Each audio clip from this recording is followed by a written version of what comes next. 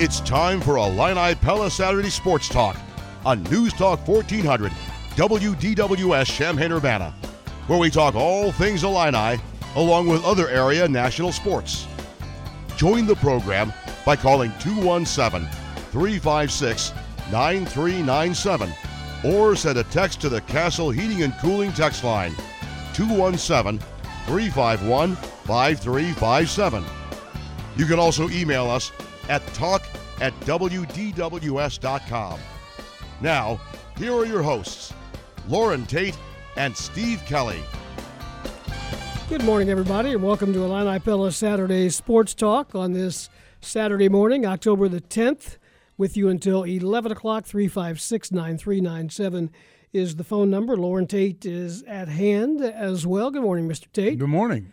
A lot to talk about this morning. We'll tell you about our show lineup coming up, but as far as the playoff action goes in professional sports, the Final Four, so to speak, is now set in Major League Baseball playoffs with Tampa Bay winning a thrilling Game 5 against the Yankees, 2-1. Bottom of the eighth inning home run there provided the difference in that ball game. So it'll be Tampa Bay and Houston starting tomorrow. They're not messing around. They start tomorrow in the American League Championship Series. Some surprises there, I think. But, yep. I mean, not based on the season. They played well all season. But I think most people probably figured the Yankees would pull it out after they got back down 2-0 and came back to 2-2.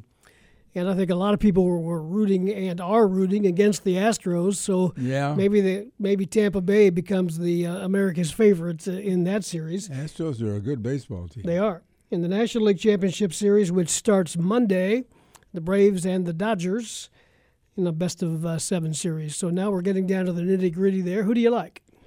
Oh, I think the Dodgers are overdue. They really are. Plus, they're one of these really years good. They have to crack. Go 7 or 8 years in a row where they're as good of a baseball team as there is in the major leagues, and then they can't win it. And it's when you have a short series, it's always tough. It doesn't necessarily mean the best team wins, but I was interested in a big story about the Cubs this week, Steve, that you'd be interested in because they're the strikeout factor, and when I see Houston play, they have more guys they seem to have more guys that make contact. Bregman and Springer and that whole lineup. They just now it may not. I don't know the statistics of it, but I do know that this is going to be an amazing off season for baseball because teams can't afford to pay players, free agents that is, new players, the kind of money that they've been getting because they don't have the income. Right. Plus, they're stuck with paying players who are already long-term contracts. It's just going to be a desperate time for not managers but general managers to try to figure out how to put their teams together because there's going to be some really good free agents out there, but where are you going to get the money to pay them? Yeah, and then what's the players' way of thinking on this? They want their money. They want their money, but they also got to realize they're probably not going to get it. So, where's the line there? What do they take? What will be satisfactory? I just think everything's up for grabs in this particular environment, and who knows how it's going to come out. Yeah, that's going to be I don't think you're going to see many changes in rosters next year as you would normally have because you just can't afford. The Cubs, for instance, can't afford to buy anybody. They got to pay the players they got. That's a big load. And that's right. And they're paying some guys they probably don't want to pay, like the Cardinals. Yeah. The Cardinals they still got the Fowler contract. They've still got the Carpenter contract. Yeah, one more year. Yeah. Yeah. Our number is 356-9397. If you would like to join us here in this first segment, where we have an open line until 9:15. Then we're going to talk some Illinois football with Mike Bellamy. He'll be our first guest. But we've got time to squeeze in a few calls. Haven't heard from Alan in Montrose for a while, but we are this morning. Good morning, Alan. Yeah, you got me back from the hiatus I was on. 6 Saturdays in a row, long enough. What's on your mind this morning? The Cardinals is pretty much a 500 team. They played like it from start to the finish, and even in the postseason. Losing Osuna hurt them a lot. Osuna had a great year for Atlanta. And that's the baseball side of it.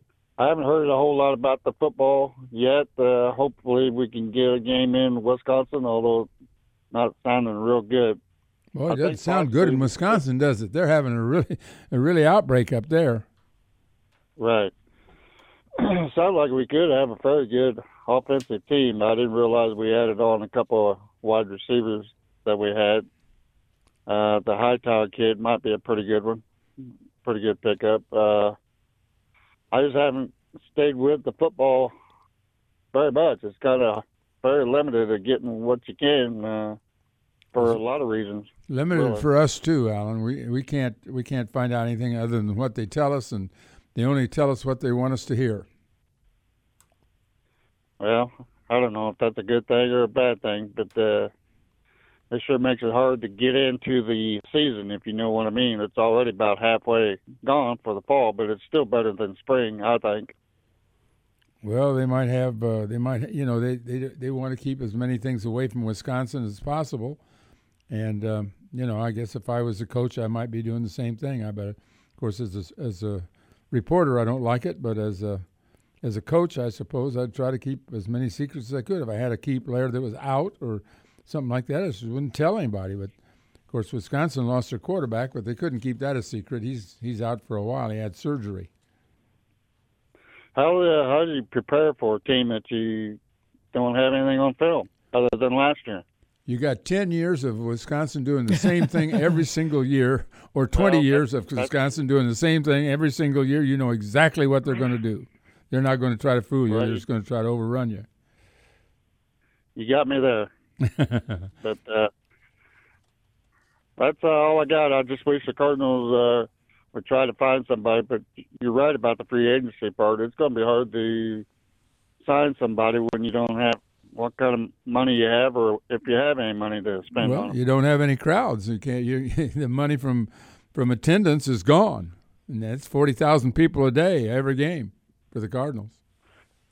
Well, I'm sure a lot of teams got a lot of build-up reserves, but that depletes pretty quick in situations like this. Yeah. All right, Alan, thanks. Good to hear from you. Thanks for the call. Take care. You bet. 356-9397 is the number if you would like to join us here this morning. We're going to talk Illinois football with Mike Bellamy coming up. One thing I want to talk to him about is the running game, and I agree with Alan. I think the offense has the potential to be pretty good, but the running game has to be better than it was last year. Yeah, they fell off nearly 100 yards a game from the previous year when they had Bush at quarterback, and it wasn't that Peters did such a bad job in terms of running. He's a really good passer, but he led the team in rushing twice late in the season, so they weren't getting anything out of their running backs. They weren't getting enough out of their running backs last year. Well, Reggie Corbin was the leading rusher, and he had even a little bit of a down year himself. Yeah, he slipped a long way from his junior year. Yeah. We'll talk more about that with Mike Bellamy. Our other guests scheduled on the show, Bellamy will be at 9:15. Coming up at 9:30, we'll talk some Illinois basketball with Georgi Bezhanishvili. He's back in the swing of things. Practice for the men and the women officially starts this coming Wednesday, with the season opening no sooner than November the 25th. We think Illinois will open that day. There's word of a 3-team or 4-team round-robin event being planned, hopefully for the State Farm Center, that would allow the 4 teams to play 3 games there, so that will be interesting. Then we'll talk some women's basketball as well. Coming up at 10 o'clock, Nancy Fahey will join us to talk about her team, which has a lot of new faces, both on the court and on the sidelines with the coaching staff as well. In between those two, Kedric Prince from Rivals.com will join us to talk about some basketball recruiting. And then later in the show, at about 10:45, Bob Hull, former member of Lou Henson's basketball staff in Champaign and former head coach at Metro State out in Colorado, and now for the last few years a radio color commentator for Wichita State, will check in. He's most famous as the husband of Cindy Close. That's true. That is a fact, no doubt. And but the Wichita State basketball coach, Greg Marshall, was come under some fire here of late on an ongoing investigation about treatment of players. And Bob, as the color commentator for Wichita State, will be coming on with us very carefully. I'm afraid we're not going to get the details of some of the charges. He may not agree with some of the charges, or he may not know all of it either. Yeah, he's probably like us. He doesn't get to see practice every minute of the time. No, he said he sees about one practice a week. He said, of course, and then he sees the games. Right. Yep. So that's the lineup. In between, we've got time for an open line. 356-9397 is the number. Back on college football, some interesting potential games coming up today. Number 1, Clemson against number 7, Miami. You like Oklahoma and Texas? Nah, that one doesn't have the luster on it, does it? Doesn't have it, but it's still Oklahoma and Texas. So you're right. Alabama plays at Ole Miss. Number 3, Georgia plays 14, Tennessee. Number 4, Florida at 21-ranked Texas A&M. Notre Dame is finally back in action. They're ranked number 5. They play against Florida State. And number 8, North Carolina, is up against 19th-ranked Virginia Tech. Some of the games among top 25 teams. NBA playoffs last night. The Miami Heat stayed alive. Now trail the Lakers 3-2. That's a fantastic finish. 111-108 was the final. Jimmy Butler, a triple-double. He played he was unstoppable. 47-plus minutes of the 48. And they just quit doing. They just gave him the ball, and it was a one-man offense, and they couldn't stop him. Of course, on the other end, James was just going crazy too. He was scoring he had 40 points in the game. So it was a battle back and forth, and now it's 3-2 L.A., and they've got to play a sixth game. Yep. Jimmy Butler, 35 points, 12 rebounds, 11 assists. The Heat only played 7 guys. One of the guys off the bench was Kendrick Nunn. Yeah, he had a really good game. He scored 14 points. Scored a bunch of points early. In that ball game as the Heat wins it 111-108. Those are some of the headlines. That's our guest lineup on this edition of the show. We'd love to hear from you. 2 weeks out from Big Ten football, knock on wood, right? Yes, we'll talk sir. more about that as we go along as well. 912 WDWS. This is Illini Pella Saturday Sports Talk. Back with Mike Bellamy after this. Stay with us.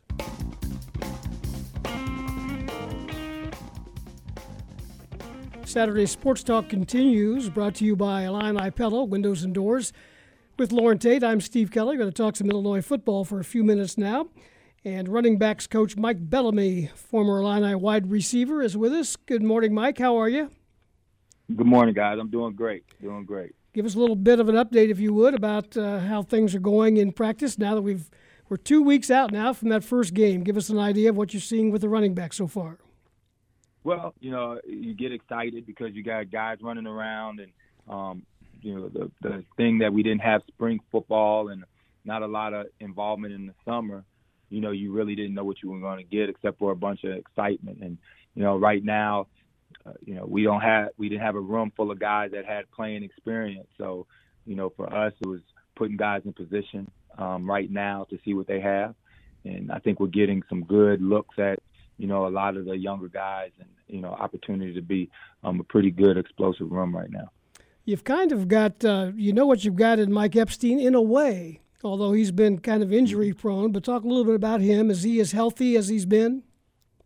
Yeah, and that was the biggest thing is that, the fortunate thing about, the interruption of spring ball in the season is, he had opportunity to get a good off season of rehab and, getting stronger. And, for him, last year in camp, he was practicing every other day.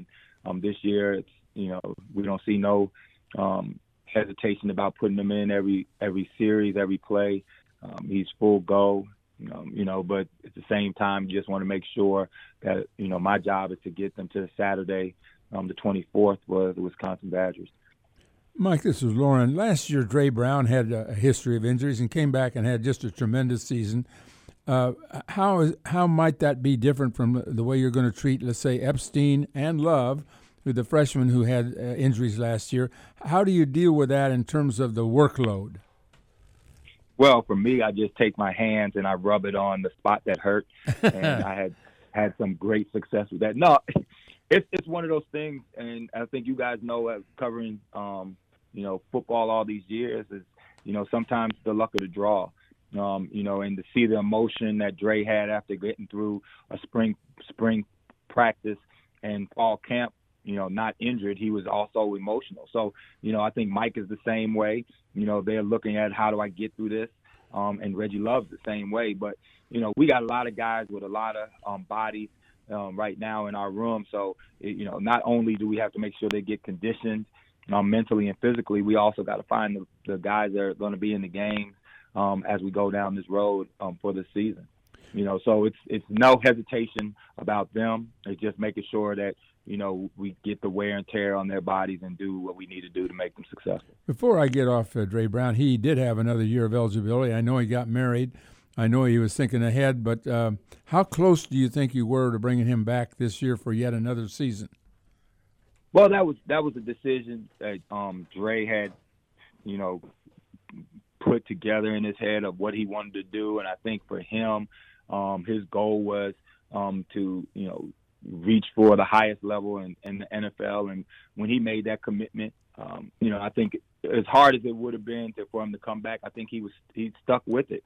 And a lot of times we tell these kids to plan for their future, and and once that decision was made, I think he just moved forward with it. And we had conversations and lunch about even coming back again, but I think he had made a decision, and it was the time for the Mike Epstein and Jakari Norwood, Chase Brown to get their opportunity. Talk a little bit about those guys, Mike, if you would. Chase Brown and Jakari Norwood. We've seen a little bit of Norwood in previous seasons, but you expect him to get a little more of a workload this year? Yeah, he was a guy last year in the numbers, the game that got a few reps in the early season, and then even towards the end of the season got a few reps. But I think he's bigger, stronger, faster. So we'll see a lot of him. Chase Brown was one of the guys who transferred in and got a lot of reps going against our starting defense. So, of course, defensively, everybody has high expectations of him. And then when you got Reggie Love and, you talk about Kenyon Sims, it's a room full of guys that have opportunities to get their number. And I tell them all the time, one play turns into 5 plays turn into 10. Their opportunities will come, and if they take advantage of it, they could, be a name that everybody's calling during this season this year.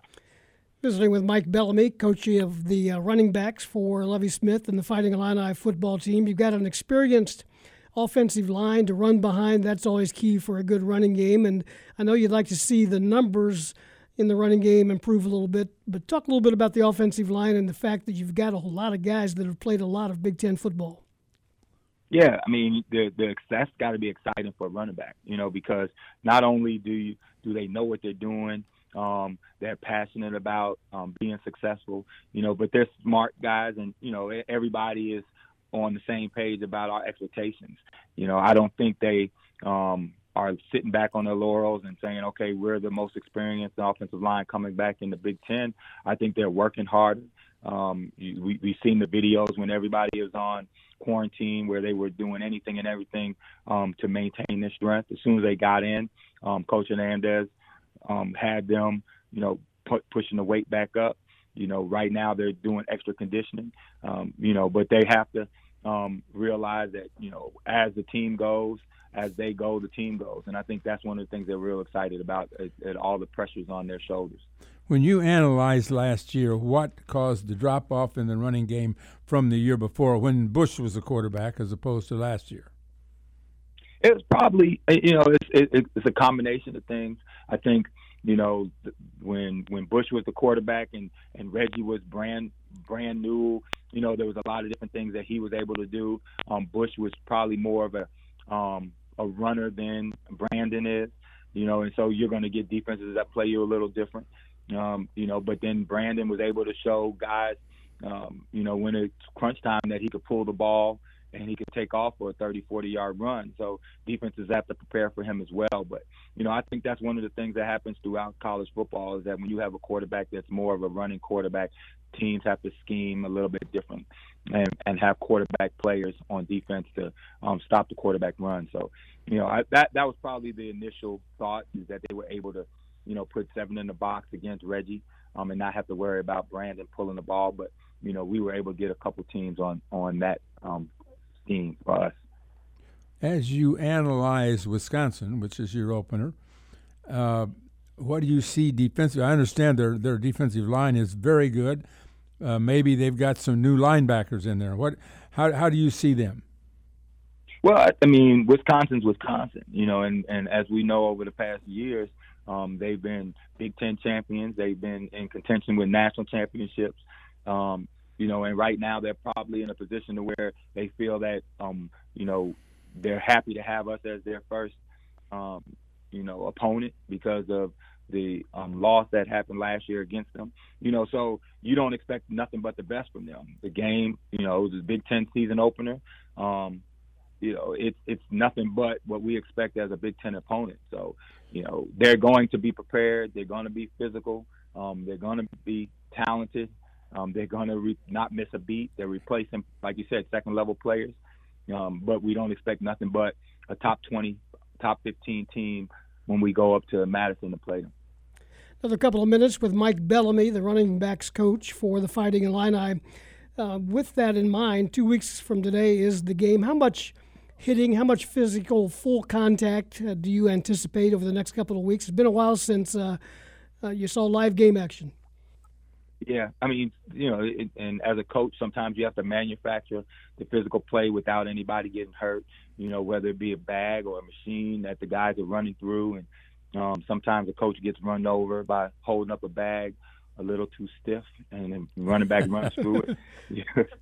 So it's one of those things that, you can't get used to getting hit until you get hit.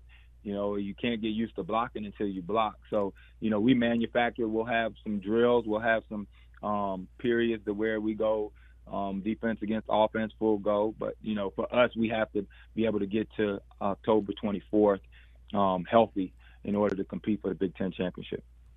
Mike, analyze some of these guys. We haven't seen an awful lot of Norwood. We haven't seen much of Chase Brown.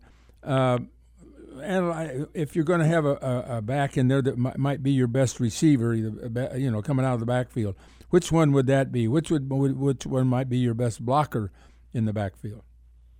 I think that's one of the things that we've been sitting there playing with as we've gone through this last 2 weeks. Is there's times where Chase Brown shows great speed, where Jakari Norwood understands blitz responsibility, where Mike Epstein has been able to be the stout one when they bring a Mike linebacker up to A-gap. Yeah. Chase got great hands. Jakari understands defensive coverages. Reggie Love has good speed. So it's been a pleasure. So it's going to be a time where you're going to see when we go empty set, you're going to see one of the 5 or 6 backs that we have.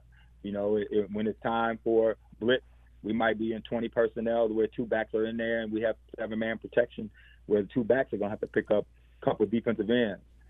So that's going to be the surprise, I think, of the year, is that, when you've been hearing Reggie, Corbin, and Dre Brown's name for a few years, who is going to be the next name. And of course, everybody's going to say Mike Epstein, but then, who's next? And I tell the guys all the time that something is going to happen where your name is going to have to be called, and you got 105 players that are going to be counting on you, and hundreds of thousands of Illini fans are going to be willing to make you the next superstar in Champaign and Memorial Stadium. So right now we're excited. So. Well, Mike, we're counting on you to tell us, because we're not seeing any of practice, but I'm hearing good things about Norwood, and I don't know much about him. He sounds like a breakaway guy, a fleet guy. Is that right? He is. Yeah, he's a track guy, and a lot of times you want to know if they're track guys playing football or football guys playing track, running track. And he's kind of a combination. He's put on a little weight, which has made him a little stronger running through the hole. But a lot of times he's one of the guys, and we saw him last year, to where his vertical speed was the threat, and put a little weight on him, make him a little tougher so he's not running out of bounds, and he's able to take on a blitzing linebacker. He's going to be more elusive than anybody else. But what's been pleasantly surprised is that he's very stout within the run game, running the ball downhill, catches the ball very well coming out the backfield, and at the same time understands defensive recognition. So he's one of those guys to where, like I said, we've had some depth last couple years. He's been able to pay attention to what's going on, so he's not somebody that you're like, having to reteach a group of guys, and he's probably going to be the next guy up. Okay.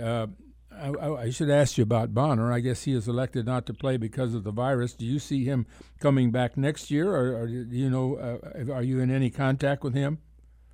That hasn't been, because all you can do is coach the guys that are here, and I respect the decisions that they made as a family. And for him, besides schoolwork and making sure he's doing his schoolwork, football, we have to count on the 8 guys that are in the room during football season. So not sure what the plans are, but I think his psyche has been with his family in Ohio and making sure he's taking care of his academic business. That's Illini football assistant coach Mike Bellamy. Always good to catch up with you, Mike, and it's kind of fun to be 2 weeks out now talking about the start of the season. Thanks for your time. I appreciate you guys. Hopefully families are well and everybody's staying safe. Hey, thanks, Mike. You're lucky you're not coaching the receivers. I heard they had 16 guys out there. They got a big crowd, don't they? It's a big crowd now. Everybody wants the ball, so it's going to be a fun season. All right, thanks, Mike. That's running backs coach Mike Bellamy, former Illini wide receiver.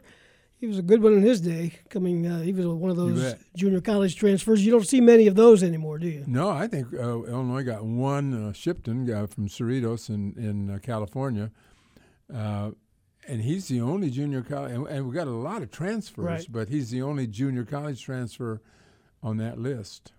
So we talked there a lot about the running backs, and it's still, to me, a question mark. Not that one conversation is going to change that thought, but I'm excited to see Mike Epstein. However, he's shown some signs, but he's been injury prone and he's gone down early in most cases. So we haven't seen him in the long haul. No, and the scary part is whether it's Dudek or coming on through with several other players like that, including Sidney, who's a doggone good receiver.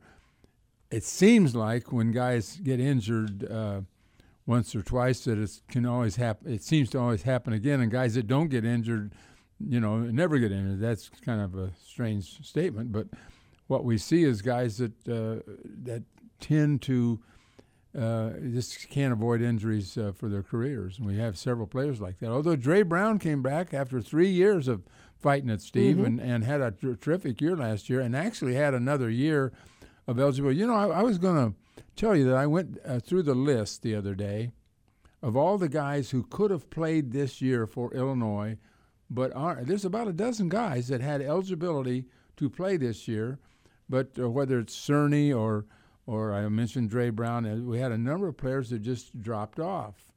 Rayvon Bonner, another. Excuse me? Bonner, yep. Well, yeah, Bonner and DeGroot were the last two to drop off, but and we had Carter, the receiver, who.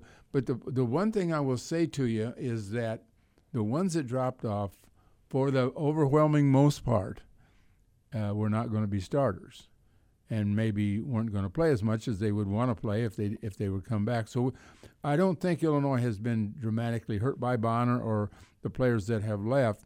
I think they've got the best squad that they've had since Lovey's been here, maybe the best squads for several years. I mean, better than any of the Beckman squads, surely. So this is Illinois' best team by a pretty clear margin. Whether it's good enough, I don't know, but this is definitely Illinois' best team.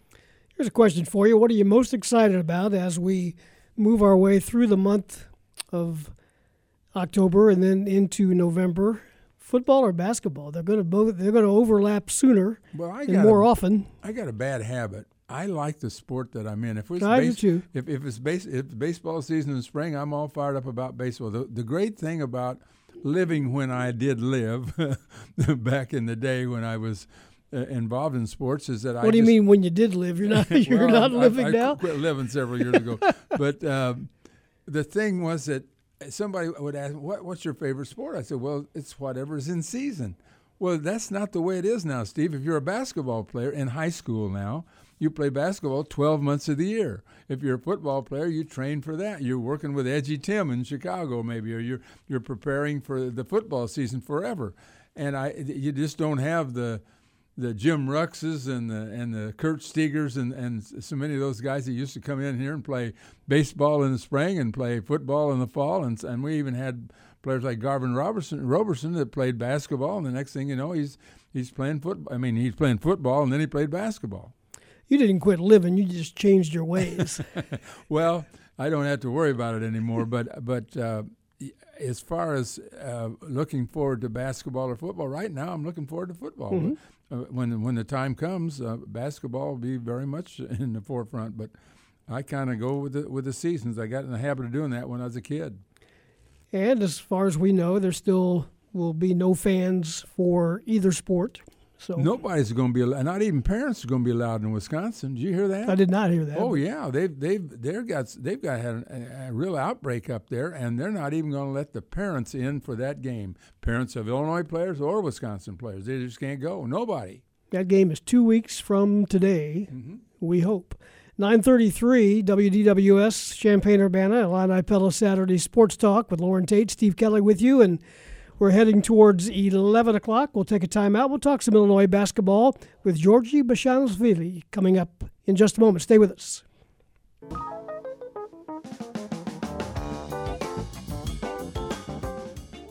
Welcome back to the show, everybody. Illini Pella Saturday Sports Talk here on DWS with Loren Tate. I'm Steve Kelly, going to talk some Illinois basketball now. Georgi Bezhanishvili is with us for a few minutes. Let's talk a little bit about this year, a year like no other. But you were kind of isolated here, away from all the guys over the winter. But talk about how you got through that and how are things feeling for you now?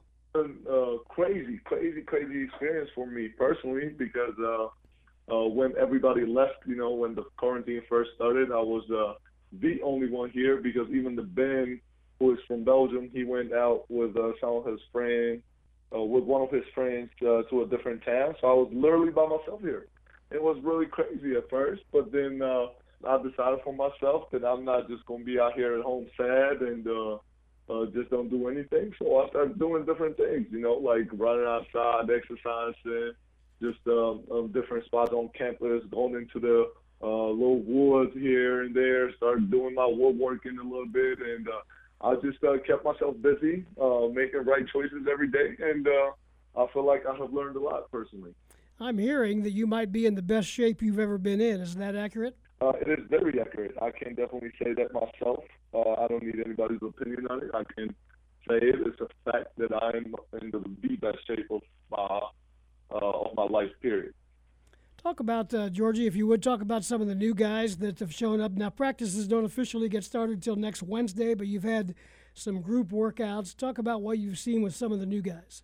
An amazing group of guys. We have a lot of veterans who already know what they're doing, and a lot of young, talented guys who also know what we're doing, and they are learning, obviously. Still, our defense and offense are what we are about. They already know what we are about, but they really get more and more experience, and really just we are just coming really together. What I also see is a big swagger. What I haven't seen here yet, in my past few years. We always have been a great group and hardworking and everything, but this swagger that we have as a team right now, we haven't had it, and I feel like we have it right now. And even though this coronavirus is going on and a lot of restrictions and this and that, still guys are, having so much fun together. On the court, off the court, having this swagger. Obviously, basketball-wise, everybody knows that how good we are and we will be and we could be. So it's just an amazing group of guys, and I'm so proud to be part of it. Well, Georgi, when you came here, Illinois wasn't ranked in the top 10. They weren't even in the top 25. Some, we've even got a few people that got you in the top 4. But how does that affect how you go about business here to realize that you're ranked so high? It doesn't really say anything to me personally, for this year that we are ranked, because what it shows is that since I've been here, and not just me, but all the guys who have been here since I've been here, have put in a lot of work, and that work has paid off, from my first year where we struggled a lot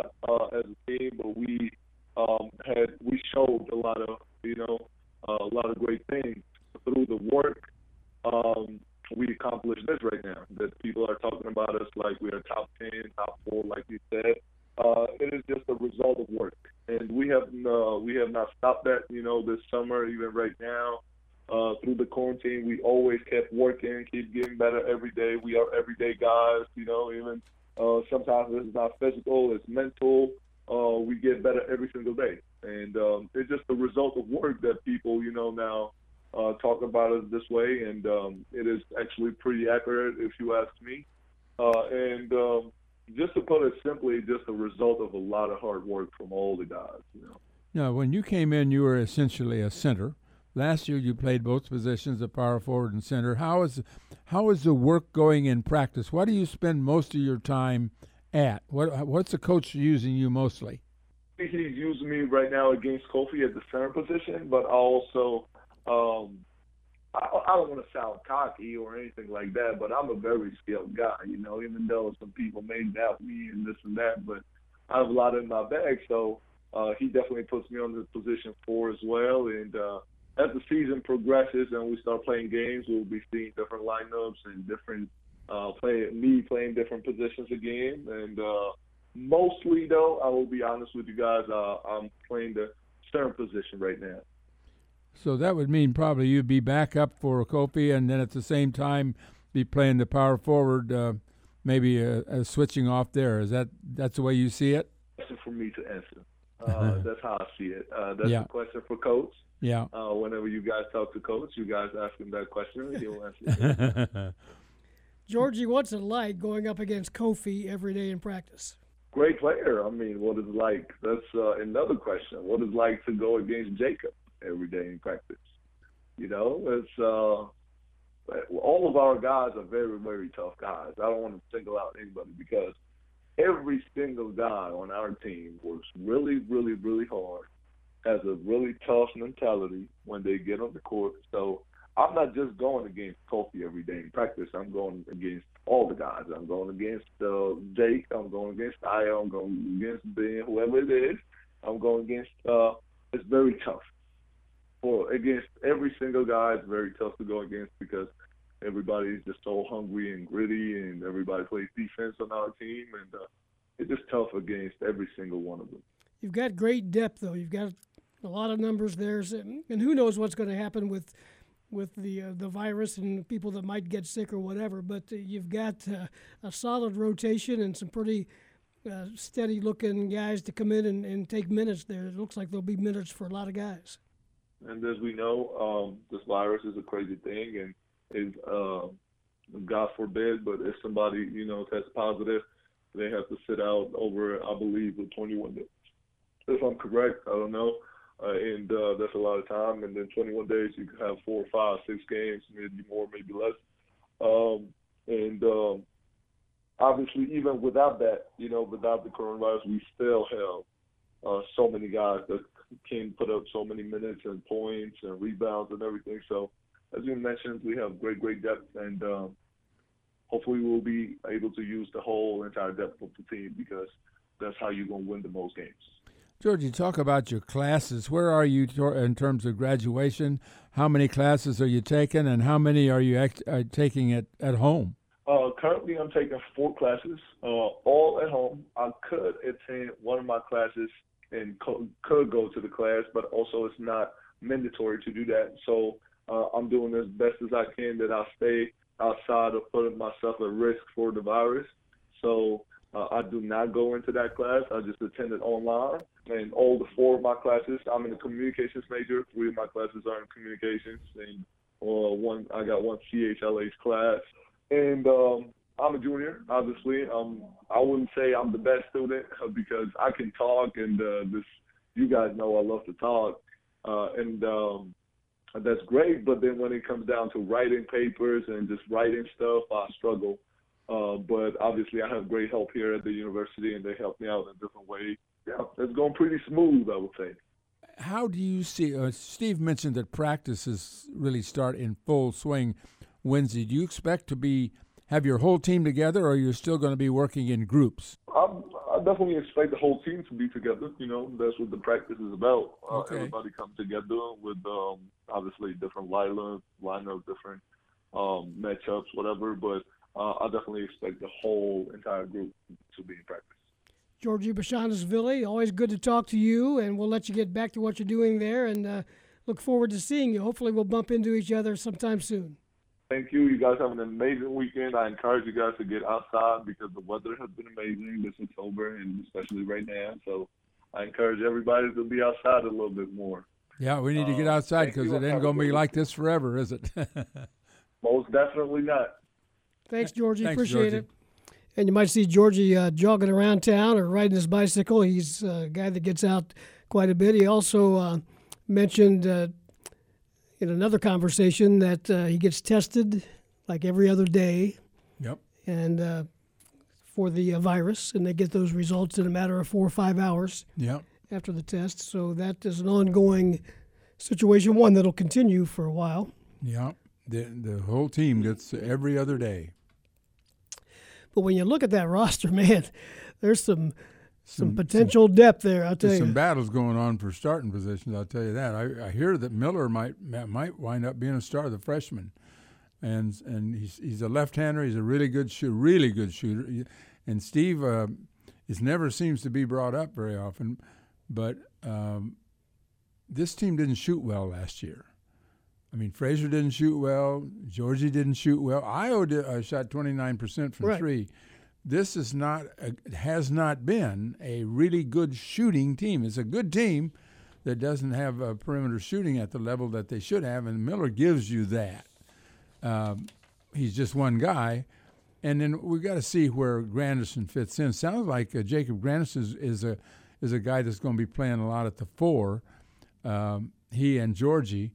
And I think what's going to happen with Georgie is that he'll just back up both positions, don't you think? I see him coming in at center. I see him coming in at the 4 maybe. Yeah, the best three-point shooter last year was Trent Frazier at 31%. That's bad. Yeah. I mean, that's not up to the level of the top teams in the country. No, he was 51 out of 165. So he took the most three-pointers and made 31%, as you mentioned. Io just under 30%, 29.6% on the three-point ball. So, and then there's a guy that I'm fascinated with, and I haven't seen him in practice yet, but I just like the way it sounds, the way he plays the game is Andre Corbello, and I think you're going to see a lot of him with the ball in his hands. Yeah, the thing about it is when Io decided to come back, Io must realize as he looks forward to his pro career after this year probably, is that he may be, due to size, and that he might be best in the NBA as a point guard. I mean, I don't know that he fits that or not. We're going to find that out this season. He's going to start out as a point guard for Illinois this season, as is Corbello. You could have 2 point guards. That'd be a terrible situation. It'd be like having D and Darren. No, you could have 3. Can you do that? Frazier could play the point a little bit too. You know? I know it. I know it. You can't have too many. Hey, passing is really important in basketball, and it's important on this team. And so I could see Corbello and Io playing at the same time, and I'm sure they will. Whether they start is another question. I don't know that. But if Miller starts, I don't know if there'll be room for Corbello. But Corbello's going to have a great career here. He's an excellent player, and it's just a question of how quickly you want to throw a freshman into the starting lineup. Well, with D and Darren and even Luther, just get the ball into one of those guys, and they'll get the offense started for you. Phone line is open. Need to take a quick break. We'll do that. But if you'd like to join us, we've got a little bit of an open segment until 10. We'll talk some women's basketball at that time. Back with more Illini Pella Saturday Sports Talk after this.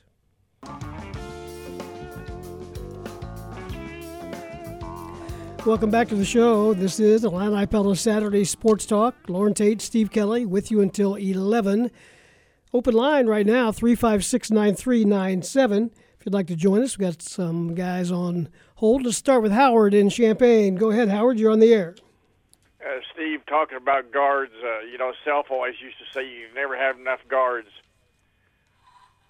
Well, I think that's right. I mean, I think they've got enough this year, and they're going to be coming off the bench with Williams and and Curbelo and maybe Hutcherson too.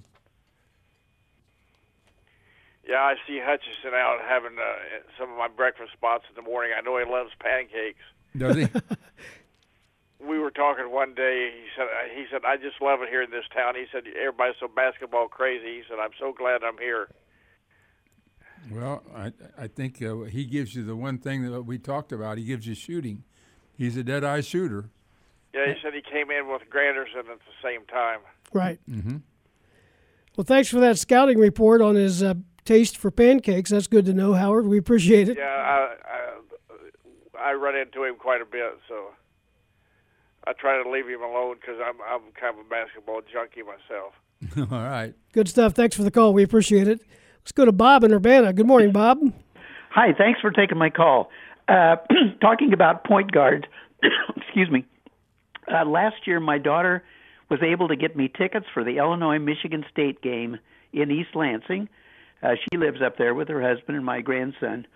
And in that particular game, Io was at point, and he had 14 points in the first half, and I was sitting high-low on the basketball court, and he was shredding Michigan State's defense. We lost that game by 20 points, and after they made the change and put Trent at the point, we got better as a team. So think about distributing from the point, and Io went to the second guard spot, and sure enough, that was what changed the season. Well, nobody distributes like Curbelo. That's what we know. Curbelo is going to be a great player for Illinois, and just how soon he cracks that starting lineup, I don't know. But they've got two of the top guards that they've been able to recruit in recent years, and that's Curbelo and Miller. Yeah, that's a good point. Good observation, Bob. Although Io still had the ball in his hands plenty of times last he's year. He's going to have the ball a lot, and particularly in the open court. They just look for him in the open court. He's murder on the drive. One other point, last night watching Kendrick Nunn, who's a left-hander, and I think Miller's a left-hander, as I believe. Kendrick Nunn has made a miraculous entrance into the NBA to be in the finals and make that many points, 14 points, I think, last night. So he had that skill, but he had the determination after he left here to go on and still compete and try to get to the NBA, and sure enough, he's there. So I think that's and think about it, the guys that are playing in the NBA now, he and Myers are on a championship team if they win this thing in the next couple of days. So that's kind of a big deal. It is. Thank you. Yeah, Bob, thanks for the call. We appreciate it. Nice comeback story on Kendrick Nunn. Had some difficulties here, and I think it was best for everybody that he go somewhere else. He went up to Michigan, played at Oakland, and now is getting a shot. Yeah, he fought his way through the G League and all the way to the top. Eric in Champaign is with us. Hey, Eric, good morning. Hey, good morning, guys. Got to give you guys a lot of credit. You've been doing shows all year. We haven't had a single sporting event since, the end of February? Or was it early March there? Yeah, it was mid-March, yeah. Yeah, it's been amazing. But back to football. I know the answer to this, but Loren or Steve, can you tell me the last time Illinois won at Wisconsin? I don't know. When was it? I haven't looked it up. John Butcher, 2002, Ron Turner. Is that right? Team. Yep. Yep, I was just thinking to myself. I was there. You were there, Loren, and although over the years the games kind of blend in. I know I was there, but I'm not sure I remember every play of the game. But that you are right. Good point. And not an easy place to win. But, I was listening yesterday. They had Cassie Arner on, and she said that they're not even planning to have the band or anything at the stadium. It's going to be like a spring football game with the atmosphere of these games. Oh, it's even going to be worse. There's not even going to be any fans. But we're still allowing for the Purdue game, as far as I know right now, we're allowing parents to come in. But that's all. Mm-hmm. Mm-hmm. Yeah, they'll be pumping some noise in, I'm sure, but still, it'll be a pretty drab atmosphere. Yeah, and the activity on the sideline will be. I mean, there won't be as many people down there. The cheerleaders, I'm not sure about them. I doubt that they'll be there either. And no reporters on the field, no local video being shot from the field anyway, field level. So there's a lot of things that are in place and that will be different in this football season for sure. Sure. And one last thing I wanted to mention, even thinking about next year, I was reading where the Cubs aren't even expecting, at least for the start of the season, to even have fans in the stands. I know it's getting ahead of things a little bit. We're not done with this year yet, but there doesn't seem any end in sight to this as far as, how's the NBA and NHL going to start a new season, all this kind of stuff. So I know it's thinking ahead, but I'm just curious if there's any thoughts. Well, I am too, and I was watching TV, I think yesterday or the day before, and somebody got on and said, "Well, this winter's going to be worse than ever." So, you mean weather-wise? No, I mean virus-wise. Once we move inside. Well, that's right. Then you throw some bad weather in there too. Yeah. Of course, you kind of expect that. We didn't expect all this, and we don't know how long it's going to last. I got my flu shot this week, though. Did you? Yeah, I'm good there too. Hey, Eric, thanks for the call. Good stuff. Thanks, guys. Hey, Marty, what's going on down at Pinehurst this morning? Never enough, Steve. It's a little drizzly and rainy today as the hurricane starts to move towards us, the remnants anyway. Hey, morning, Loren. Morning. I want to apologize, Steve, for not monopolizing Tom Ackerman last week, but I get going on baseball. It's hard to control me. No problem. I coached a lot of basketball and baseball guys, and I love the fact that fans and everyone wants to talk about who's in the starting lineup, but I care about who finishes the game, not who starts the game. Yeah, good point. So they got plenty of guys that can play, and this is a coach's dream. It's harder on him to make decisions on who's playing when, what, and what minutes, but he loves that because there's going to be some stuff in practice. It's going to be tough practices because these guys are fighting for playing time. By the way, not that I'd ever do, and I told you so, but have you noticed who's been doing a lot of hitting with Tampa Bay? And of course, yes. And the Cardinals couldn't use a guy, that makes contact, gets on base, has a little pop, plays good defense, and runs the bases well. They couldn't use that kind of guy. You got to get rid of him. Yeah, I get that, Marty. I also know that if they would have kept him and traded Tyler O'Neill, and Tyler O'Neill was doing what he's doing, you'd be singing the same story. So no, I wouldn't. It's always easy to be to wish what you don't have. But I'm a man of my opinions, and I formed them long ago on a Rose Arena, and because I saw what O'Neill and Bader they don't get enough on base for me. Rose Arena's whole history has been good on base man, good contact man.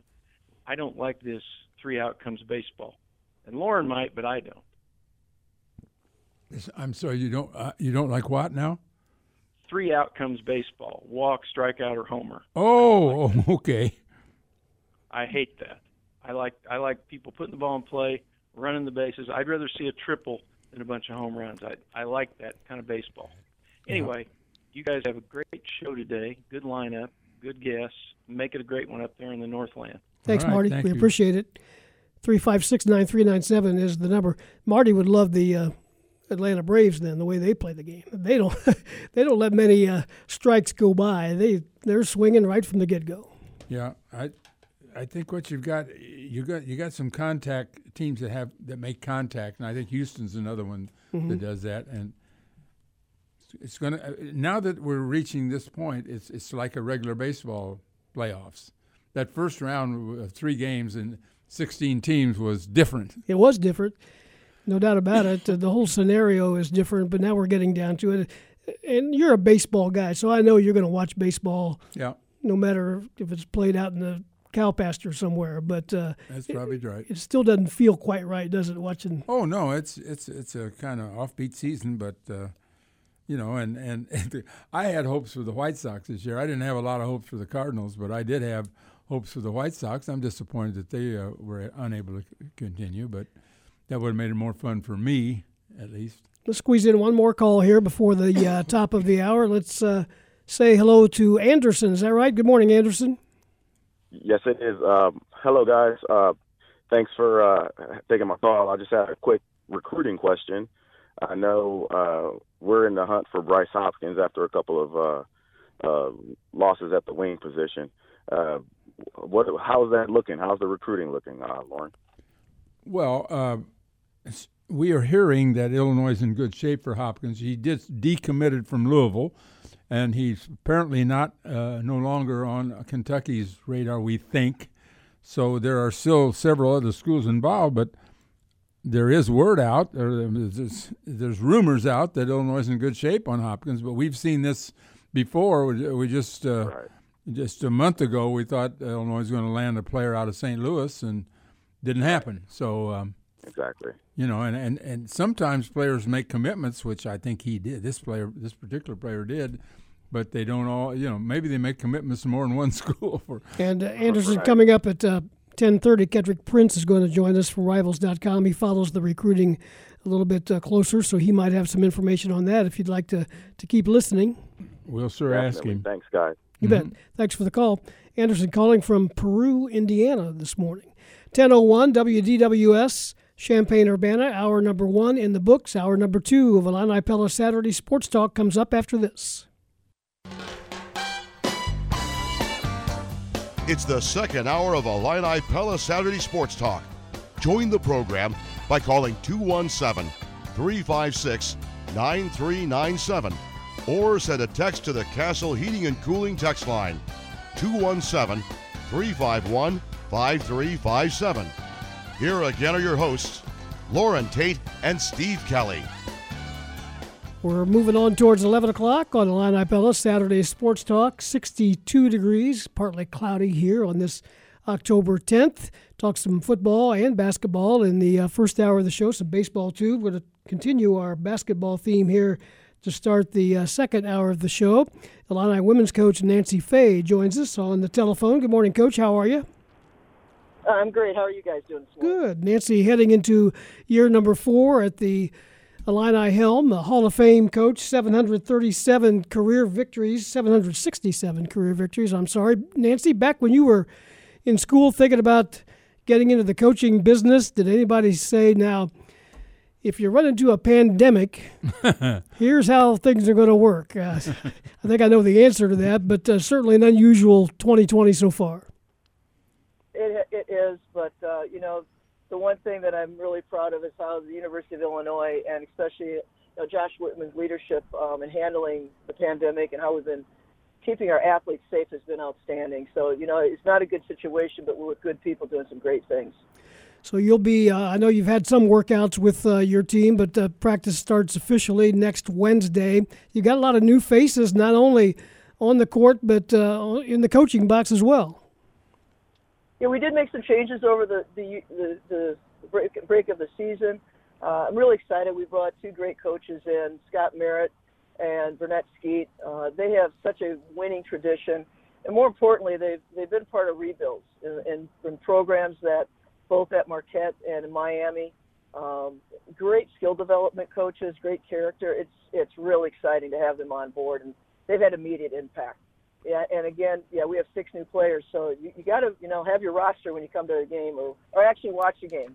Right. Perhaps. Well, Nancy, this is Loren. Can you tell us anything about the schedule? I mean, what are you planning right now? Are you going to start on November 25th? Our plan is to start on November 25th.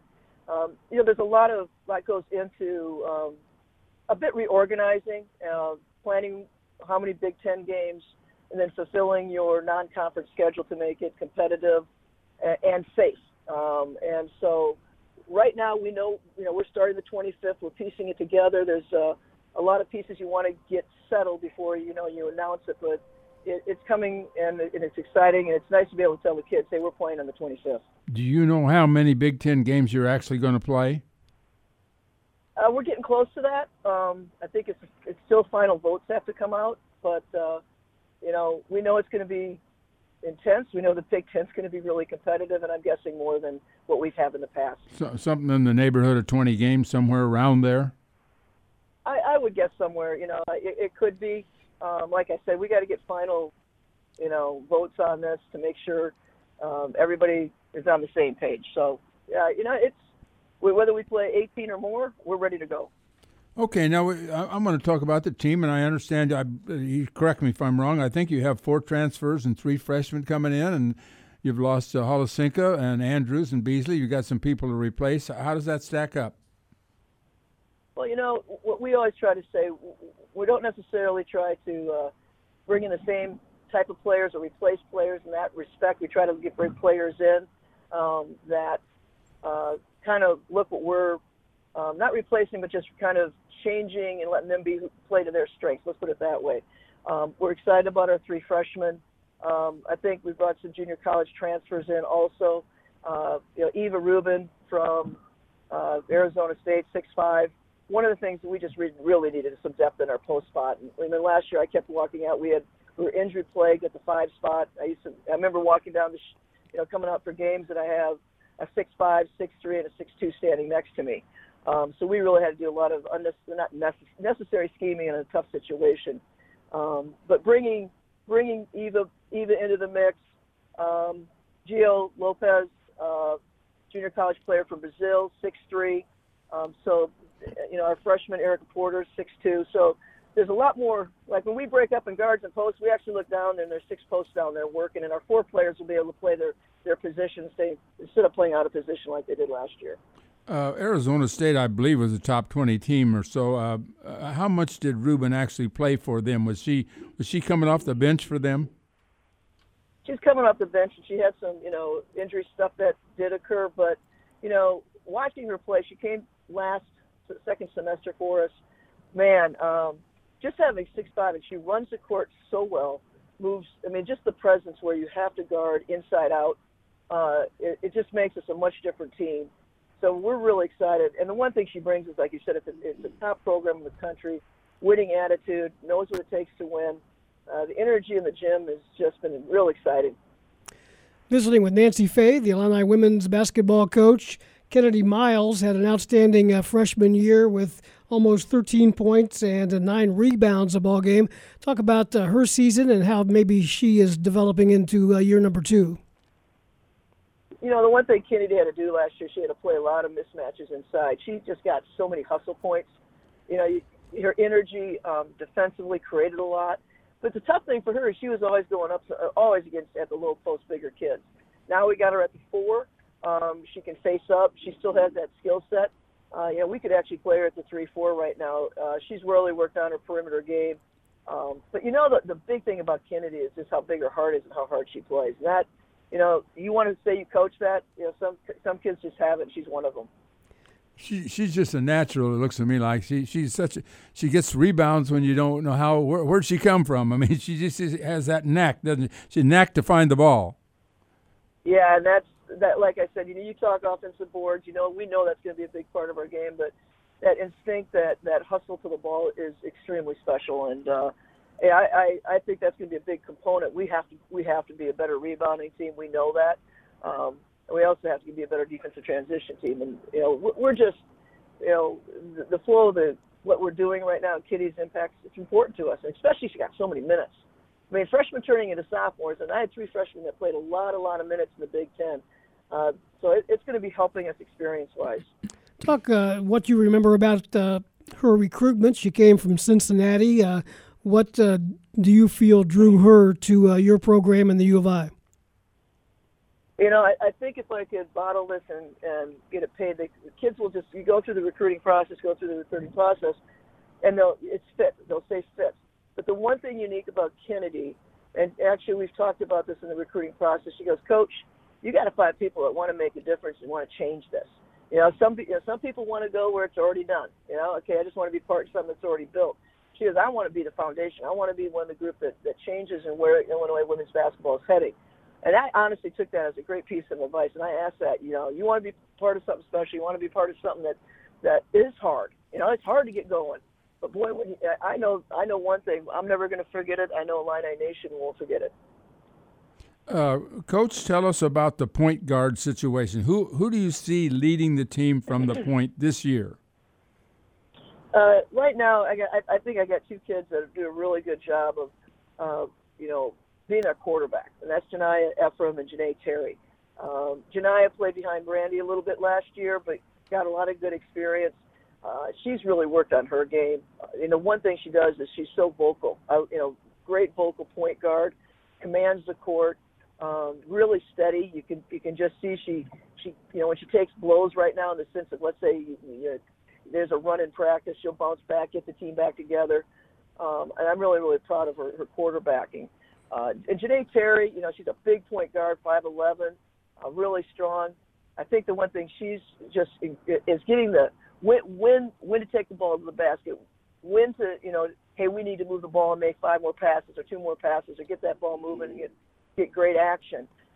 They're a little bit different than each other, and at times they'll play together. I don't think it's like one's not going to be on the court without the other, so I think we'll have kids that can push the ball, not just have one kid. So I'm really excited for those two. Looks like you're getting a potential pipeline. Maybe that's an overstatement to a bit, but Michigan, state of Michigan connection there. We have a lot of great players coming out of the state of Michigan. Tiana Kirkland, one of my assistants, is from Michigan. We had a lot of great connections. So when we got here, she did a great job of, reconnecting.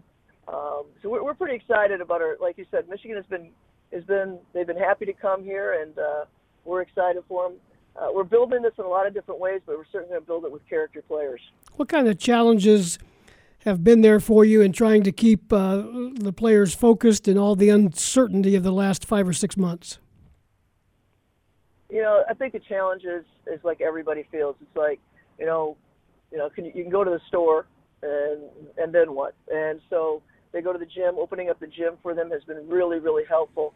I think the key is once you get in the gym, it turns into to me, it's like you just forget about everything. It's our kind of a home away from home right now. It's a comfort. You start get to feel a sense of normalcy when you're on the court because we're still practicing. We're still doing the same things. I think the thing though, like a couple Saturdays ago, in fact, last Saturday we got together and we played minute to win it games. Because their entertainment right now is just it's each other. Create environments where we could still have, we work hard, but gotta have some fun sometimes. And I think fun is practicing, but just to change the environment, give them a chance to enjoy some other things, and being safe at the same time. So there has been challenges, but I think we're starting to get into kind of a understanding and rhythm of how this life is right now, and I've been extremely proud of how they've handled it. Are most of the players taking classes online? Mm-hmm. Most are, yeah. Right now they're online. I think if you talk to a lot of young people, whether it's high school or grade school or in college, it's the new way to be educated. Sometimes it's tough. As we all know, if you've had a Zoom day, I think we probably all had a Zoom day. Get up, get away from the computer. We have engineers and I know one is really locked in, does a great job, but they're all working online right now and adapting well. I want to throw one at you here. Taylor Edwards was a 4-year pitcher for the softball team and a good one. Came out for basketball last year and was on your team. And now she's the head coach at Arcola. Is that right? Yep. What's your reaction to that? She's going into basketball. Oh, she told me when she actually said that, she goes, Coach, I never knew what that 1 year might do for me in my career and where I might be headed. When she told me she got the job, boy, they got a great player, great potential coach. Let's just leave it at that because she was such an impact on our locker room and her energy in practice that it makes sense she'd be a great coach. I'm excited for her, and she's someone that always inherently pushes herself. So how she pushed herself on the softball field, how she pushed herself on the basketball court, that's one of the main ingredients. If you want to learn, you want to be a sponge, you want to get better as a coach, I know she'll do it. She's got a great tool set, great leader, and that's what Arcola got, was a great leader. Okay, I'm gonna let you go here, but I want you to do me a favor. Will you do me a favor? I'll try. Say hello to Diana Pasley for me. That's all. I will do that. I appreciate that. I'll pass that along. All right. Hey, Nancy, we appreciate your time, and we look forward to seeing that schedule when it comes out, and hopefully that'll be soon. I hope it'll be soon also. Thanks. You guys have a great rest of the day. You too. Thank you. Nancy Fahey with us, the Illini women's basketball coach. 10:17 is the time. We'll take a time out and be back with more. Got a little open line segment from now until the bottom of the hour. 356-9397 is the number. Illini Pella Saturday Sports Talk back after this. Moving up on 1020, Illini Pella Saturday Sports Talk. By the way, if you've been thinking about replacing the doors in your home, you're probably aware that the patio doors are very important, as is the entry door, obviously. And a trip to the Pella Window Store at 1001 North Country Fair Drive can help clear up what might be an overwhelming situation for you when you start to think about replacing those doors.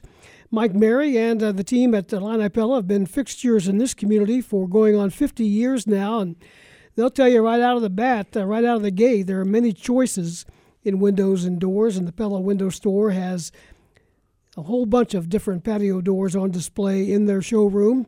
They'll not only help you decide what's best for your particular situation, they'll stand behind them with a limited lifetime warranty. Illini Pella offers one-stop shopping. You'll see the products. You'll talk about installation and financing as well. Window and door shopping is not something you do every day, so you want to make sure you do it right. That includes doing your research, setting your budget, and then work with the pros at the Pella Window Store before you get that job done, and then you can show off your new windows and doors to family and friends. The Pella Window Store, 1001 North Country Fair Drive in Champaign, open Monday through Friday, 8 to 5. They're back in normal operations there. They can see you on Saturday by appointment if that works out better for you. They also have stores in Danville, Decatur, and Bloomington. Check them out online at pellaofchampaign.com. That's pellaofchampaign.com for the Pella Window Store.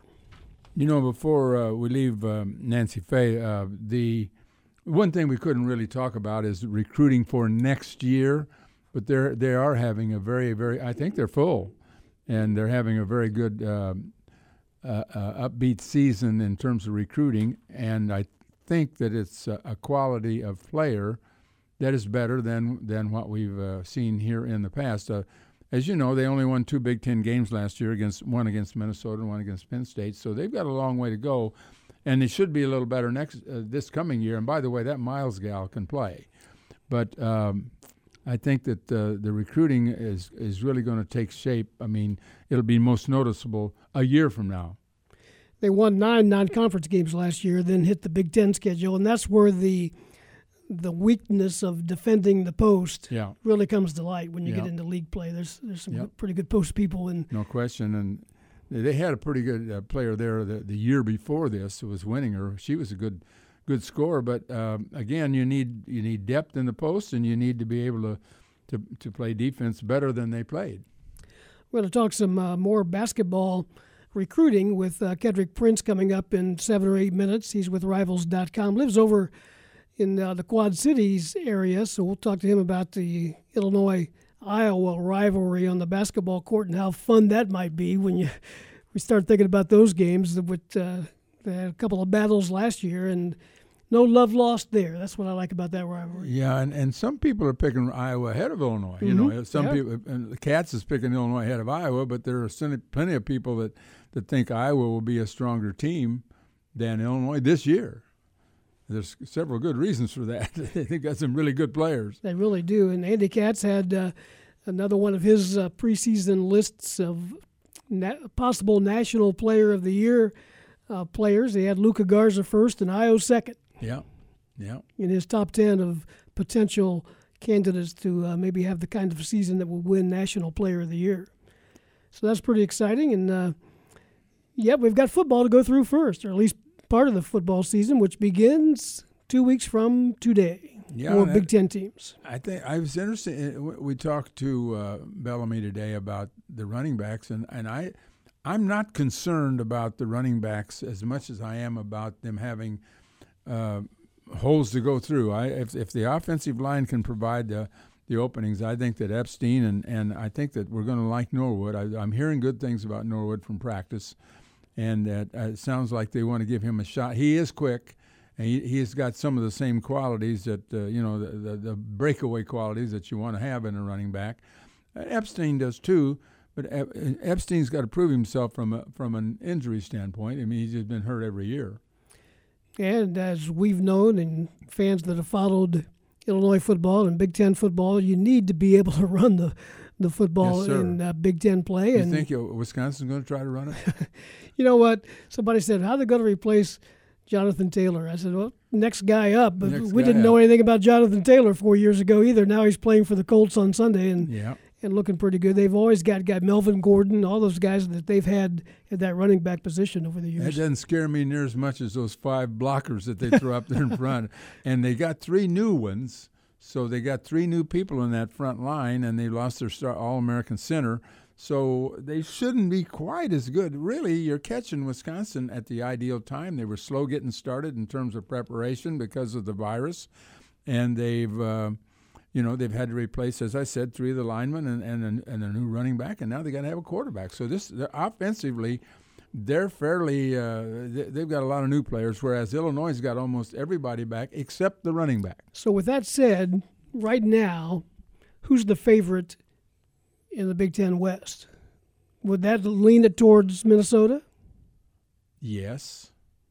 My mind. I think it would. Otherwise, I think it might. But, Steve, I don't think that Minnesota's that much better than Iowa or Wisconsin or Illinois. I mean, I think it's just a pretty much of a toss-up. You might say, well, Minnesota might be a 4-point favorite over Wisconsin or something. It might depend on where the game was played, except this year there are no fans. How does that change where a game is played? Does that make it I mean, if a team was going to be a 7-point favorite, if the fans were there, would that make them a 3-point favorite without fans? I don't know. How much does that change the odds? I don't know. That's the spread. That's a Las Vegas question. I don't know anybody in Vegas to ask that question, but you're right. The home field advantage, as far as the actual game day atmosphere, will not be there. Still, the team has to go on the road, has to stay in a hotel, has to go through other things to get there. There's travel, yeah. There's still an advantage. I can't wait to see how Illinois does in these first 3 games. I mean, Illinois, Purdue, Wisconsin, Purdue, and Minnesota. Those are all good challenges. You can win all 3 or lose all 3. And Purdue's feeling better about themselves with Rondale Moore coming back, and Tom Dienhart was writing this week about their offensive line and how he thought that might be improved. And of course, everybody's excited, optimistic, and sure. The thing you don't have, though, is those 3 non-conference games. Everybody's in the same boat, so you don't have a disadvantage because you don't play them yourselves. But in most cases, Big Ten teams win those non-conference games, and they've got a little bit of an idea how they're going to be going into conference play. And in this scenario, you start right out in the conference play, and it's 2 weeks from today. Yeah, I think that the thing that I will be most interested from my standpoint in watching the game will be when our defensive line goes up against their offensive line. Can Illinois stop them from just dominating the ground game? You have to do that, and Illinois' defensive line is unproven because it's new. We lost 4 players. You lose 3 graduates and Oladipo, who was a good player. So they've got, Milan was an especially good player. So they've lost 4. Their top 4, I would say, 4 of their top 5 defensive linemen. Woods is a good player, and they got this Perry, I believe he's from South Carolina State, who's transferred in, who's very good, 300-pounder defender. So Illinois is okay, I think, in the first 2 the first 2 defensive tackles that'll be playing, but I don't know about their depth, and you need depth in the defensive line to play. You can't play with just 2 tackles. You got to have a couple more guys come through, and need Tate to come through. We need some of the guys off that bench to be able to hold up, because if Wisconsin can run the ball, that's all they'll do. They'll just run and run and run at you. And Lovie Smith said yesterday, I think it was, that he knows that the Wisconsin quarterback is likely to miss this game, and he knows that Jonathan Taylor has gone. But he's also smart enough to know that we're preparing for a system, the way that Paul Chryst runs things there, and they'll continue to do the things that they do, and that's try to run it right down your throat. You don't change success. And you and I have talked about this more than once, but they kind of went away from what they normally do in that game here last year, late in the game, when they put the ball in the air. And Steve, they had so much success thrown to the tight end. They did. And it worked every time, and he was wide open, so they tried one more time, and he wasn't open. Right. And we intercepted and turned the game around. That turnovers saved the Illini last year, and it was a 6-6 season that wound up 6-7 when they lost to Cal. So it wasn't a great season, but it was a much better season essentially because they did so well on turnovers. Can they do that again? Is that a one-year thing? Or I know that Lovey emphasized it, but just because you emphasize doesn't mean that you're always going to get the turnovers. 10:30 WDWS Champaign-Urbana. We'll take a timeout and be back with the final 30 minutes of today's edition of Illini Pella Saturday Sports Talk. Stay with us.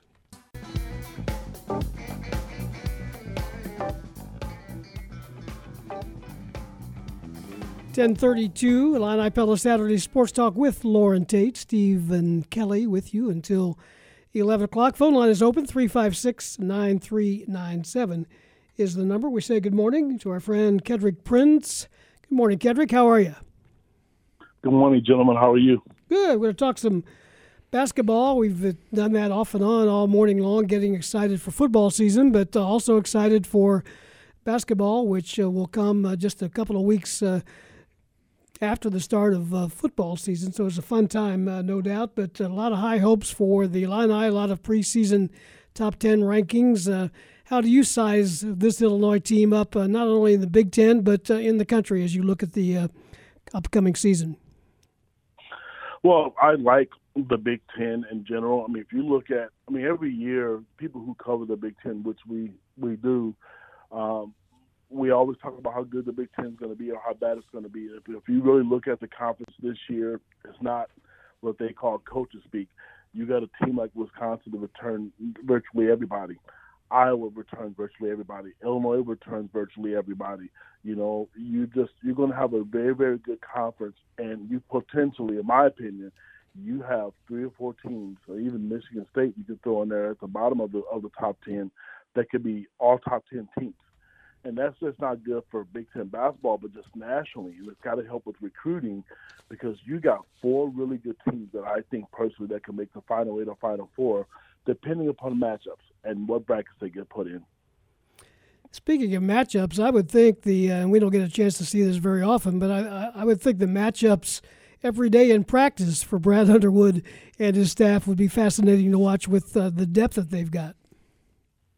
Yeah, I remember coming down last fall, and I had a chance to talk to Coach Underwood, and one of the things he talked about was building a program like the other top-tier teams in the country.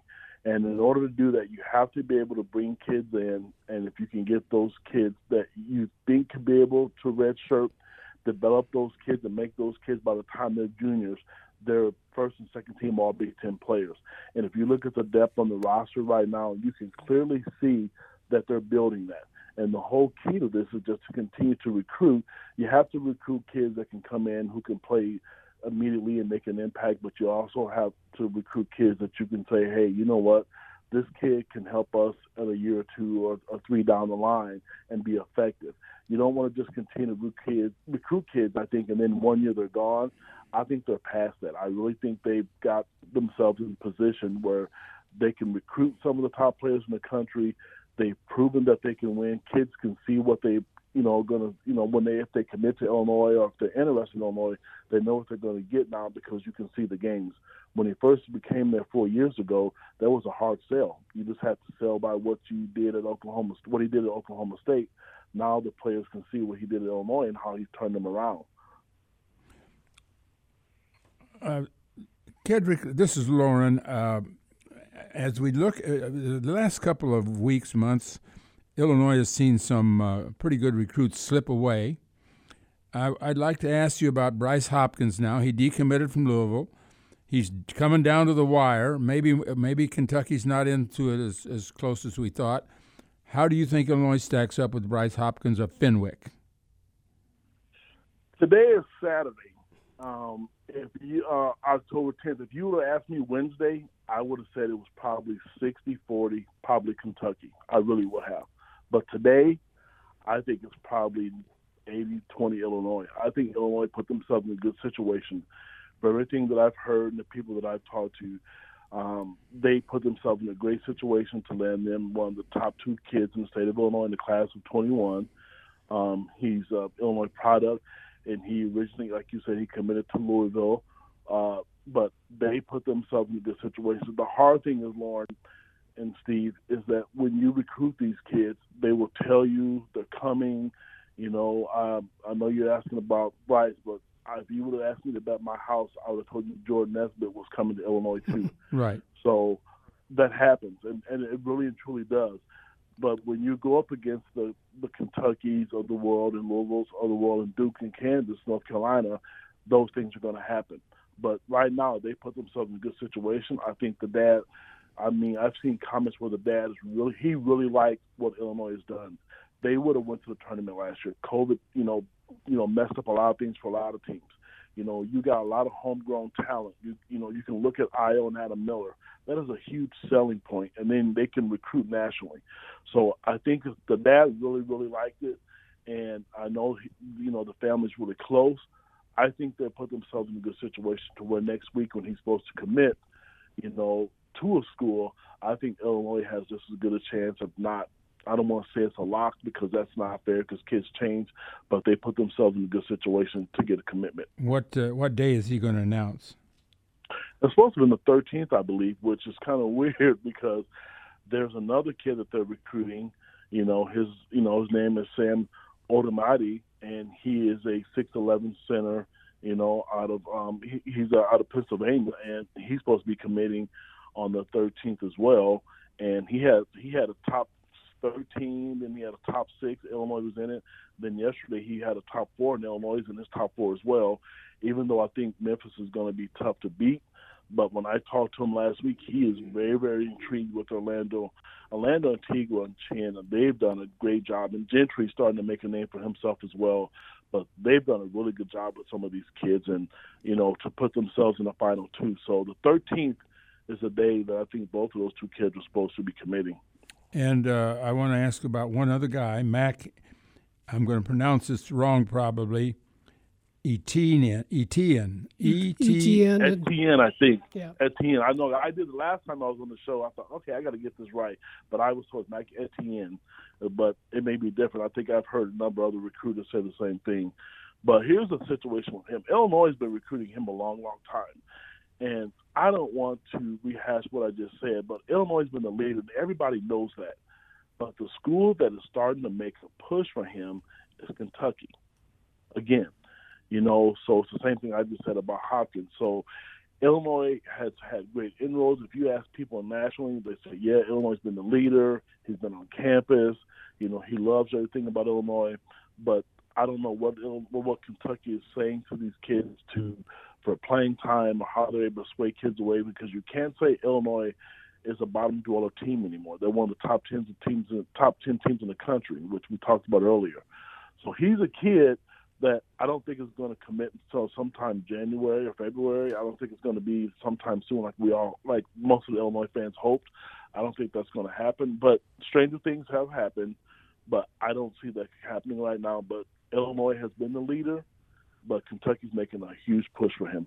Talking to Kedric Prince, does some work for Rivals.com, Orange and Blue News, over in the Quad Cities area. You're right in the middle of that Illinois-Iowa rivalry over the years. What kind of trash talking's going on now, basketball-wise, over there? I'll tell you what's really funny, you guys. I really wish for just one day everybody in the southern part of the state could just put a fly on the wall and hear everything that comes out of the Quad Cities, because it's really different. The rivalry now, because even the football program, people are really overlooking the football program. I know what they returned. I know what's possible. And 2 years ago, when they got beat 63-0, and then when they went to Iowa City last year in football, they closed the gap. What was it, 19-10 or something like that, I believe? Mm-hmm. It was a close game. So the talent is starting to change.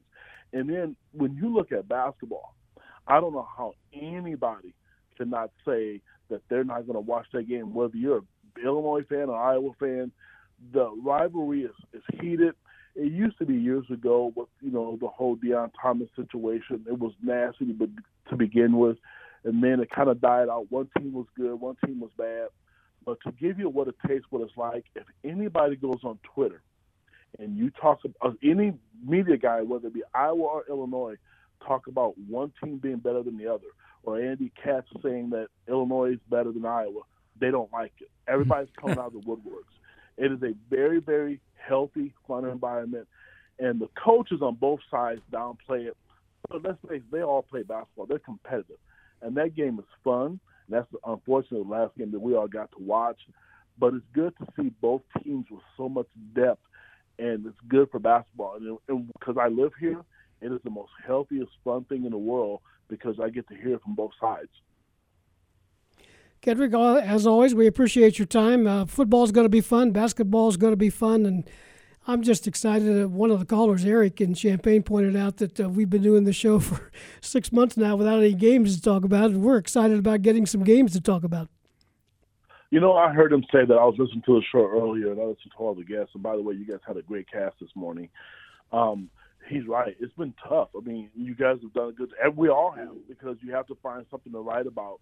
And because the Illinois fans are so passionate, and the Illinois SID and athletic department, they've been really, really good at helping us, get some of these interviews and to get these things going. So I just hope this COVID-19 thing stays where it is, and we could get some sports, because it's healthy for the country. I really think we need that, and you can see it with basketball and with football. So I hope it gets going too, and that we get to see you guys in the press box again here real soon. Hey, Kedric, before I let you go, they had a real furor over in Iowa. Doyle got fired, the strength coach, and they had all kinds of discussions about and concerns about the racial handling of things. Where do you think, is this going to have any effect on the Iowa football team this fall?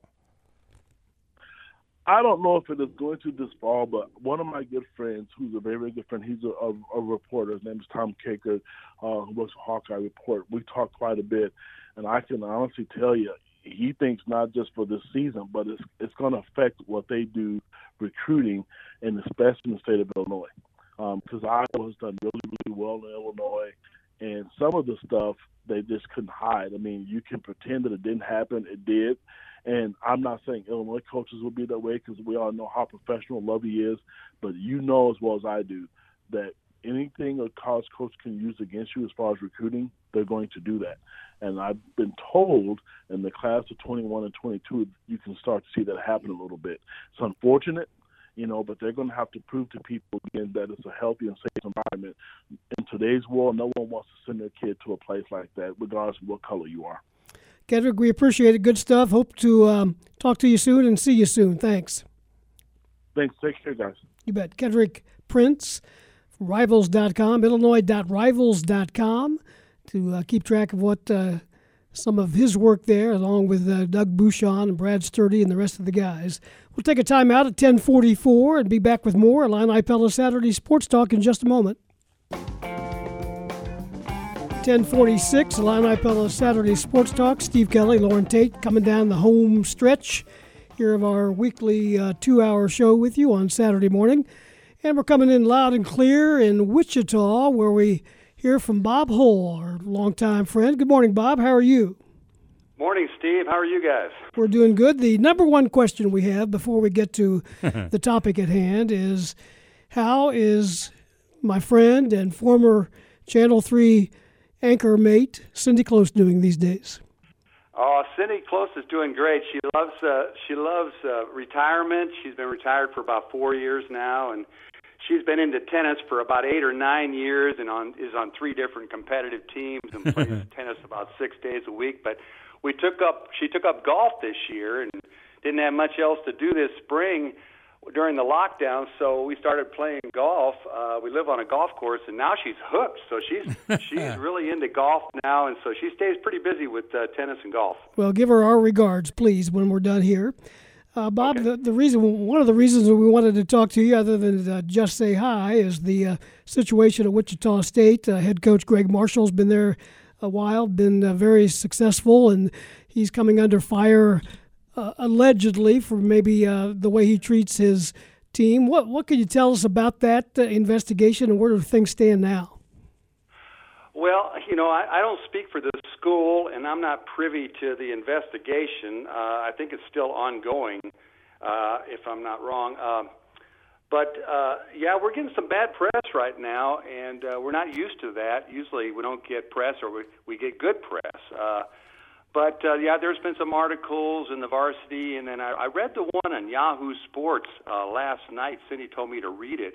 It's by a fellow named Pete Thamel. Mm-hmm. And man, I read that one, and I said, who is he writing about here? Because it seems like to me, now I'm with the team. I probably go to one practice, 2 practices a week. I travel with the team. I have for 13 years because I do the radio on the road. So I've been around them a lot, and through good times and bad, and in the hotel rooms and in the planes and everything. And I thought his article was just wrong. I thought it was way over the top. And he made Marshall sound like some out-of-control Bobby Knight type character that was running roughshod over everybody. And that couldn't be further from the truth. He's very popular in town. He's a regular guy. He doesn't have a big ego. He's popular on campus in the athletic department. The women's coaches like him. The Olympic sports coaches like him. He said he was awkward and talked about his salary a lot, and I've never seen that. He's not awkward. He's pretty engaging and real likable. He didn't brag about his salary. You know, he came up the hard way. He went to Randolph-Macon and played and coached at college at Charleston and got the Winthrop program going. So he's kind of come up the hard way, and I think, if anything, he's kind of embarrassed by his salary and talks about it like, wow, I can't believe I make this much money. But I don't think he's awkward, and he's pretty good at playing the underdog role. He likes to play the Shockers as the underdog against the NCAA or against KU or OU. So I thought he was really wrong about how he depicted Greg Marshall. And then the WSU administration, he made it sound like there was no oversight and they never reprimanded Greg or suspended Greg, and that's just not true. They have. I was with them on a tour in Canada. We were playing McGill University, and we were really getting cheated in the game. They weren't putting our score up on the scoreboard. We made about 3 buckets, and they didn't even put it up on the scoreboard. And then when one of our big guys got laid out on a breakaway and got a concussion, and so Greg kind of lost it, and he kind of did an Earl Weaver type thing where he got ejected by going on the floor and going after the referees, and I think mainly it was an act just to kind of show he was supporting the players. And hey, you're not going to let you're not going to let the game to get this rough and get my players hurt. So he was defending the players and got tossed out, and they came back from down 10 and won it in overtime. So the president of the university, though, he personally reprimanded him for that, and he was suspended for the remainders of the games on the Canadian trip. So, you know, he's had oversight, and he's been reprimanded, and I think that article in the Yahoo Sports just kind of misrepresented all of that. And then the whole thing about punching a player, I just don't think that happened. I wasn't at that practice, but I've heard it described as when Shaq Morris ran into one of his teammates and flipped him on a breakaway. The guy landed on his back, and Zach Brown had a pretty bad back at the time. Coach got really mad, and Greg Marshall went at Shaq and said, "You're out of here," and kicked him out of practice, and he kind of shoved him out the door when he was leaving the practice gym. And some of the guys said he punched him, and most of the people say, no, he shoved him out the door. So I don't know. Shaq is about 6'8", 260 pounds, and Greg Marshall is about your size, Loren. So I just don't see a guy that size taking a swing at a guy 6'8", 260. And the Bob, whole thing about choking an assistant coach, I don't think that happened either. So anyway, the article kind of exaggerated a lot of stuff and jumped to a lot of conclusion that WSU didn't have the guts to fire Marshall. And I don't think anybody here wants to fire Marshall. Well, the thing I was going to bring up to you, what we talked about last night, is the fact that 6 members of the team, including, I believe, the second and third leading scorers, have left since last season, and there must be some reason why they're leaving. And that, what's your reaction to that? Well, we lost 7 guys. 7 guys. 7 guys off last year. One was a walk-on, right? Yeah. 4 of them were guys kind of at the end of the bench and kind of saw that, they probably weren't going to play here, and so they wanted to go somewhere else where they could play. 3 of the guys were key players, though, and had played a lot, but they were unhappy. It was a weird season. We had bad chemistry. They were all freshmen and sophomores, and the sophomores had led the team to the NIT Final Four the year before. Remember when we beat Indiana in Bloomington to go to the NIT Final Four? Those sophomores, some of them lost their starting spots to a bunch of talented freshmen. So we had a group of freshmen, we had a group of sophomores. Those guys didn't like each other, and Marshall tried to work on the chemistry, but it never got any better. And the team was just, they didn't like each other, and they didn't get along. We only had one senior on the team. Now, the team won 23 games. We got fourth in the AAC, and I think everybody had us in as last four in for the NCAA tournament. So Coach Marshall did a good job with them, and we won a lot of games, but a lot of guys wanted to transfer. And they all thought, I think, that the NCAA was changing the transfer rule and that they would all be eligible this coming season.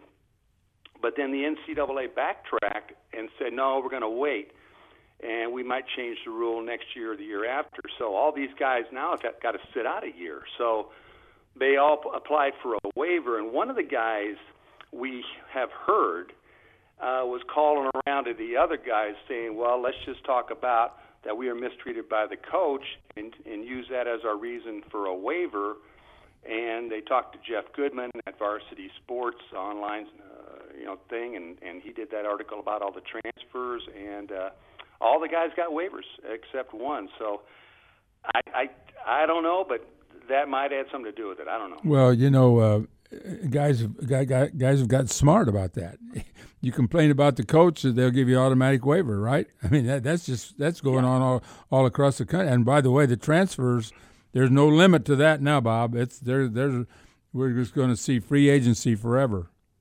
Well, Loren, I think that's a mistake because, and I'm all for players being able to transfer, but I think there's got to be some limits because I think you're just going to see more and more transfers, and it's going to be really hard for coaches to coach their guys. It's going to get like AAU ball in the summertime. Well, Bob, we appreciate your time. We knew you could get us up to date on that situation out there. Always good to check in with you, and we'll do it again soon. Hey, Steve, let me add one thing. Do you got another minute? Yes. Hey, Greg Marshall is a really good coach, but he's kind of an old-school type coach, trying to adapt to the new changing athletes, And I think Coach K's had to do that. I think Bill Self's had to do that. Tom Izzo's had to do that. I think Brad Underwood's had to do it, because he grew up under Jack Hartman, Right. You're right. And you can't coach these guys today like Coach Marshall coached Fred Van Vliet and Ron Baker and Takeo Cotton and those guys, or Malcolm Armstead, who dominated Aaron Kraft in that Ohio State game when we went to the Final Four. I mean, those guys, you could yell at them all day long, and they were tough and had thick skin.